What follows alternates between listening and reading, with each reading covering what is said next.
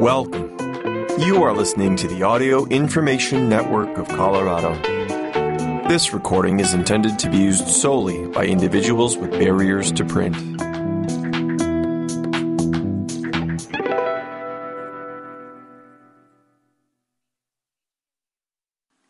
Hello. Thank you for joining us for the Friday, October 27th, 2022 reading of the Human Health Program. My name is Emily Crocker. On today's program, possible RSV, COVID-19, and flu collision has doctors worried, from the Wall Street Journal. And suffering from seasonal allergies? Here's what experts say works best, from Time. Plus, have you exercised your body fat lately? From the Washington Post. And more, time permitting. Here's our first report. Possible RSV, COVID-19, and flu collision has doctors worried. What to know? RSV and flu cases are on the rise this fall, and many Americans are skipping COVID-19 boosters. By Sumati Reddy from the Wall Street Journal. A possible convergence of flu, RSV, and COVID-19 has doctors worried. Flu cases are rising earlier than usual, and pediatric hospitals are seeing surges of respiratory syncytial virus, commonly known as RSV. There are also signs that COVID-19 cases are increasing in parts of the country as Americans head into the cooler months. COVID-19 precautions earlier in the pandemic and their near disappearance lately are a big part of the reason flu and RSV are staging a comeback, doctors say. Measures such as masking and social distancing suppressed rates of other viruses too, leaving those of us who haven't had a recent infection with lower levels of protection now.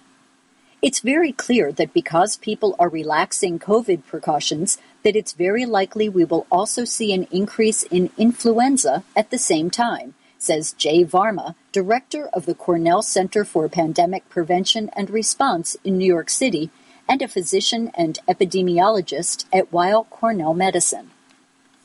All three viruses share similar symptoms, such as cough, sore throat, runny nose, and fever, making it hard to tell what you have without a test. You can test for COVID-19 at home, and most health professionals can test for flu and RSV.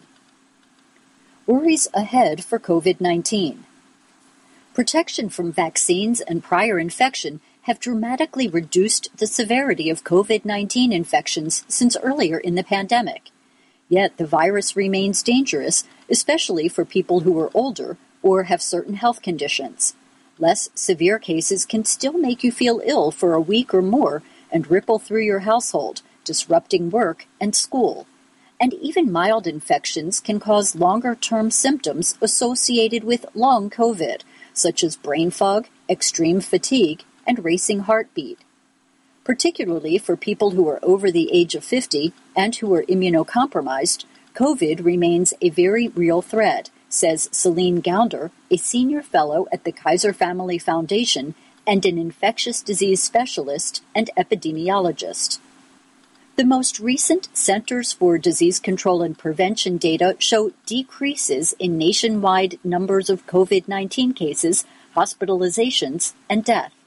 The 21-day average of new weekly cases decreased about 31% as of October 19th, compared with the previous 21-day moving average. The 7-day average for hospitalizations fell 4% to 3,156, and the 21-day moving average of new deaths declined 13% to 388.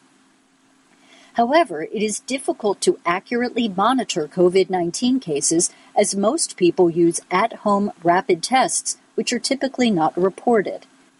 The CDC is also reporting COVID-19 cases less frequently, issuing weekly rather than daily updates as of October. The most reliable indicator of COVID-19 cases is hospitalization data, says Dr. Varma, but hospitalizations tend to lag behind cases by about 2 to 3 weeks. We think this is the calm before the storm, says Caitlin Jedalina, an epidemiologist who writes the popular Your Local Epidemiologist newsletter. We think in November it will really start taking off on a national level, she says. Newer Omicron subvariants are staking a claim around the world, with some driving surges in other countries. Weekly data from the U.S. CDC indicates that the BQ.1.1 and BQ.1 subvariants descended from BA.5, the dominant Omicron subvariant in the U.S., make up more than 16% of cases as of October 21st, up from 11% the week before. Another subvariant, XBB, is driving a surge of cases in Singapore. Case numbers and hospitalizations in some Western European countries are starting to rise, which often is a harbinger of what is to come in the U.S. Wastewater monitoring in the Northeast also indicates that cases are starting to climb. Doctors worry that few people so far have gotten the updated version of the booster shot. Flu season starts early. At the same time, flu is rearing its head sooner than usual, with the CDC citing increased activity in most of the country, particularly the southeast and south central states. Rick Zimmerman, a professor of family medicine at the University of Pennsylvania, has been doing flu surveillance for more than a decade and says he hasn't seen activity this early since the 2009 influenza pandemic. Public health officials recommend that everyone 6 months and older get a flu vaccine, ideally by the end of this month, and say that it is safe to get a flu shot and COVID-19 booster at the same time. The dominant influenza strain is H3N2 and appears to be well matched to this year's vaccine, says Dr. Zimmerman. It takes about 2 weeks for really good immunity post-vaccination, so get your flu vaccine now because we're seeing the start, he says. Last flu season, approximately half of people ages 6 months and older in the U.S. received the flu vaccine, the CDC estimates. Projections are similar for this year, according to a National Foundation for Infectious Diseases survey. It remains unclear if the U.S. influenza season, while starting earlier, will be more severe in hospitalizations and deaths. The season was bad in some parts of the southern hemisphere, such as Australia, which already had its winter, but not so bad in other parts, such as South Africa. RSV rebounds. Rates of another common virus, respiratory syncytial virus, are also surging earlier than usual, filling beds in pediatric hospitals. RSV is a virus that infects the respiratory tract. Typically a mild cold in healthy people, RSV can be dangerous and even deadly in the very old and young, particularly babies under the age of 1. The only way to get immunity to RSV is exposure because there is no vaccine, notes Dr. Gounder. RSV cases dropped during the first year of the COVID-19 pandemic. The respiratory virus that typically circulates in the fall and winter then resurged in the summer of 2021. Young children who haven't been exposed to the virus over the past few years are getting hit now. Public health experts say the same precautionary measures that protect against other respiratory viruses help prevent transmission of RSV. Washing your hands thoroughly, often, covering coughs and sneezes or wearing a mask, staying home if you're symptomatic, and improving ventilation in indoor spaces. Parents should seek medical attention if a child is having trouble breathing, gasping and wheezing, or coughing so hard they can't breathe, says Dr. Gounder. Difficulty feeding and sinking in of the soft tissues around the clavicles and between the ribs are also concerning signs. Up next, suffering from seasonal allergies? Here's what experts say works best. These medications and lifestyle fixes can help bring relief. By Jamie Ducharme from Time. Millions of Americans spend weeks each year sneezing and sniffling due to allergies to seasonal triggers, such as tree, grass, or ragweed pollen. And for the subset of people who are allergic to year-round household irritants like dust mites, mold, and cockroaches, any season can turn into allergy season. Allergy symptoms happen when your immune system interprets what should be a relatively benign substance as a threat.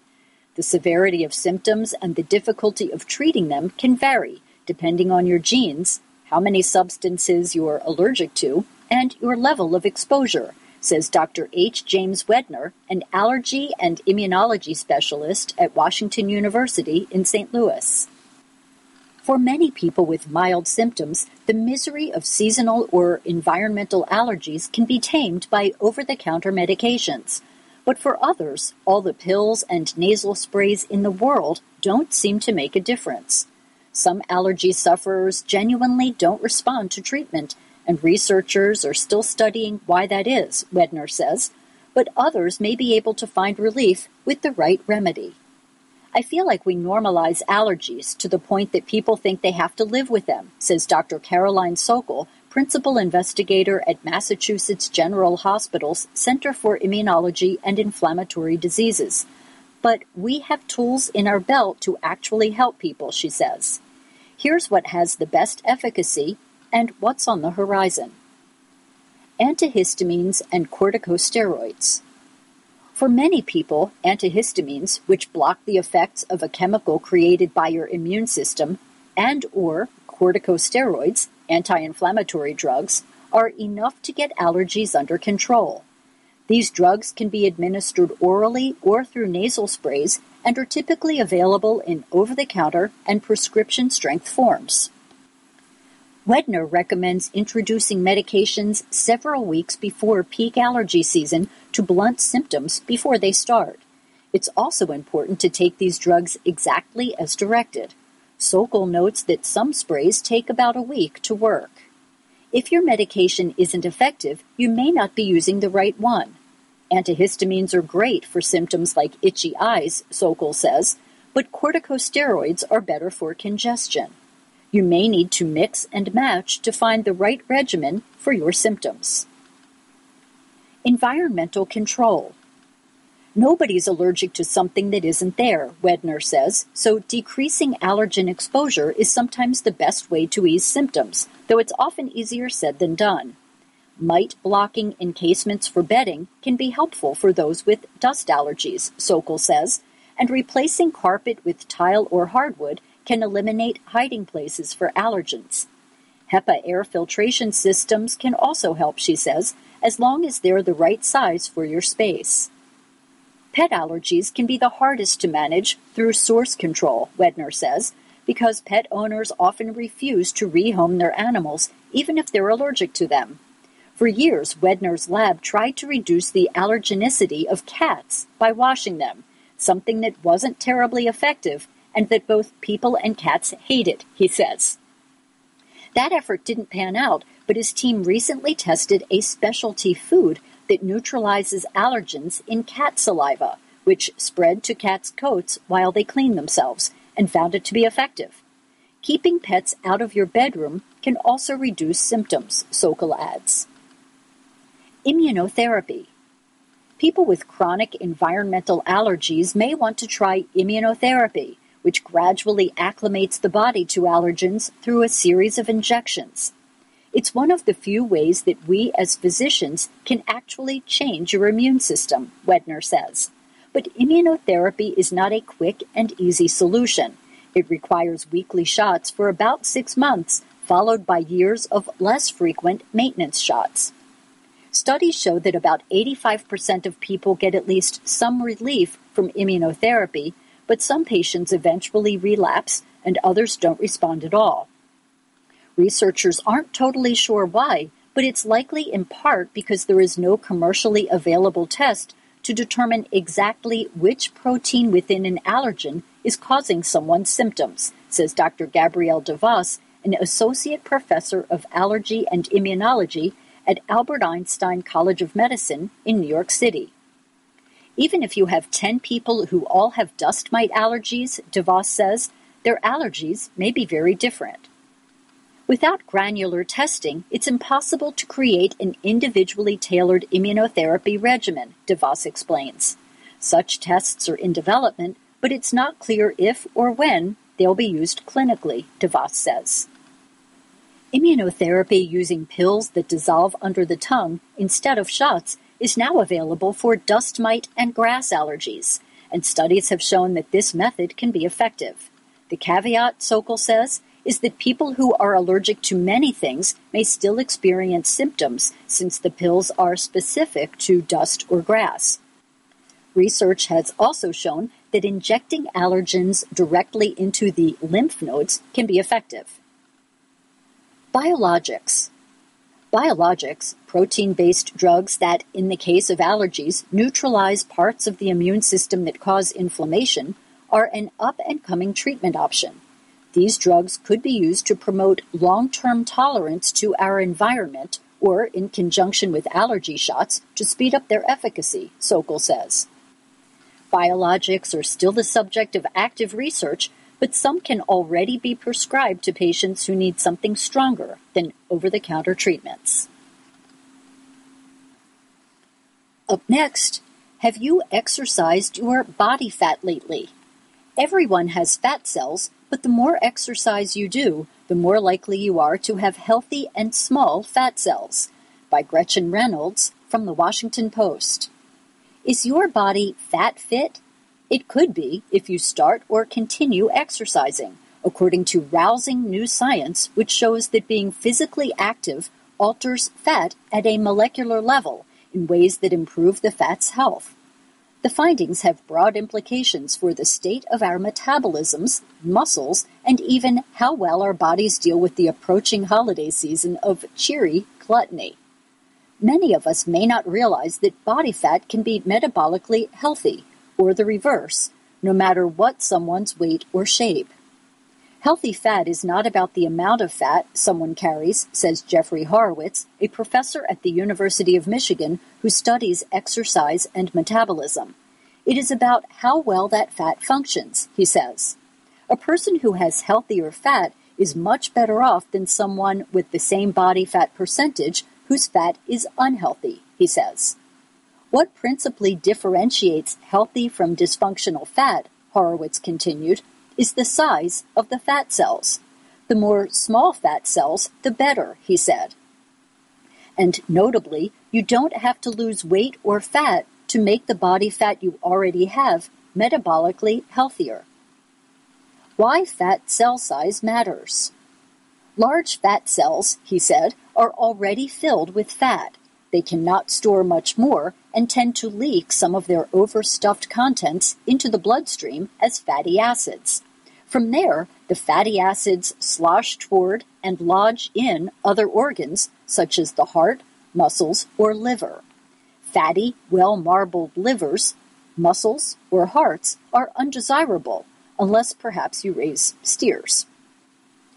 Small fat cells, on the other hand, can expand, essentially slurping fat from your blood.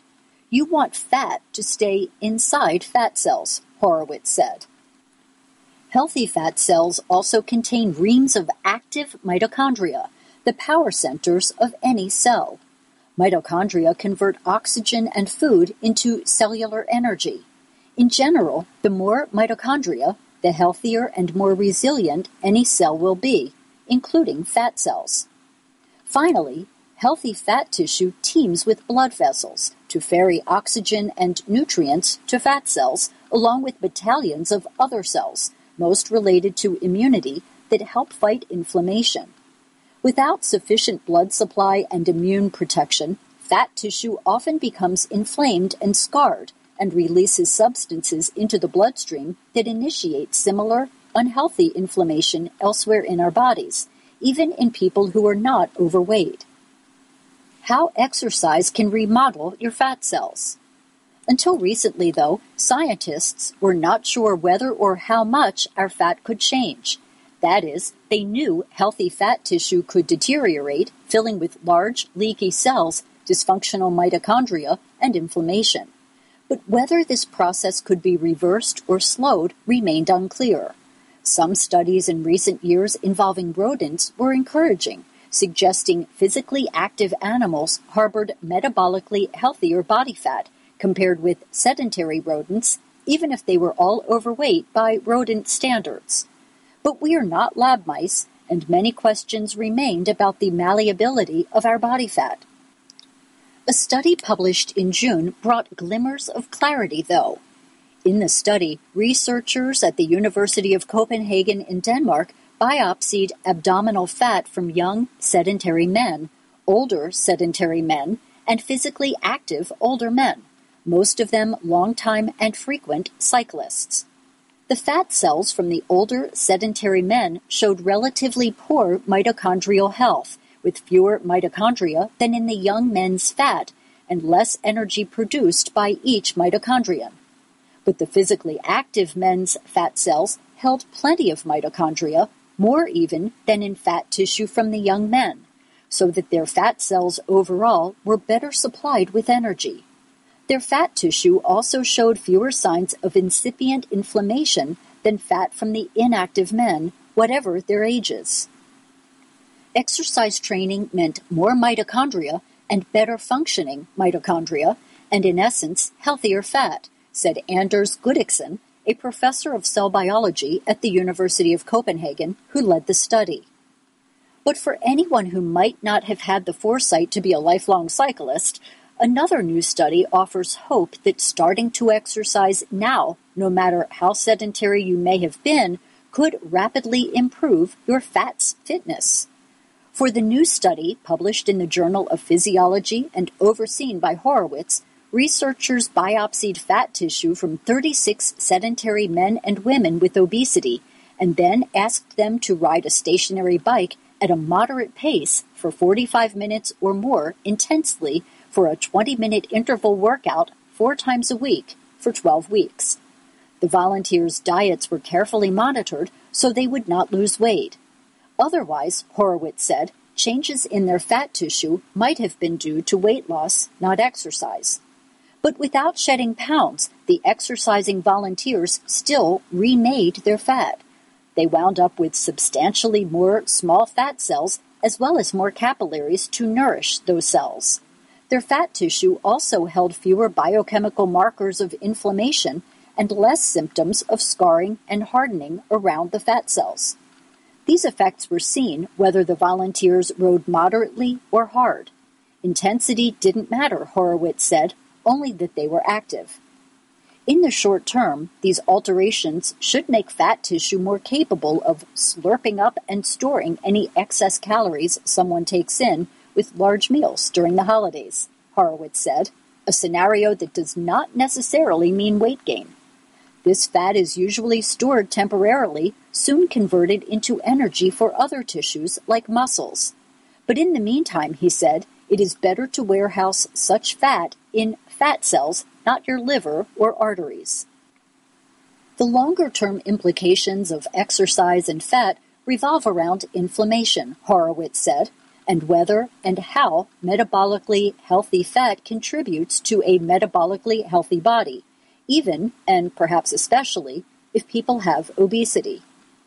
We need more research to fully understand what constitutes healthy fat, he said, and the types and amounts of exercise that best generate or maintain it. But already it seems clear, he said, movement benefits fat, as well as the rest of your body, offering one more reason to ride, walk, jog, swim, or, in whatever way you choose, be active today. Up next, lower your dementia risks, from Consumer Reports on Health.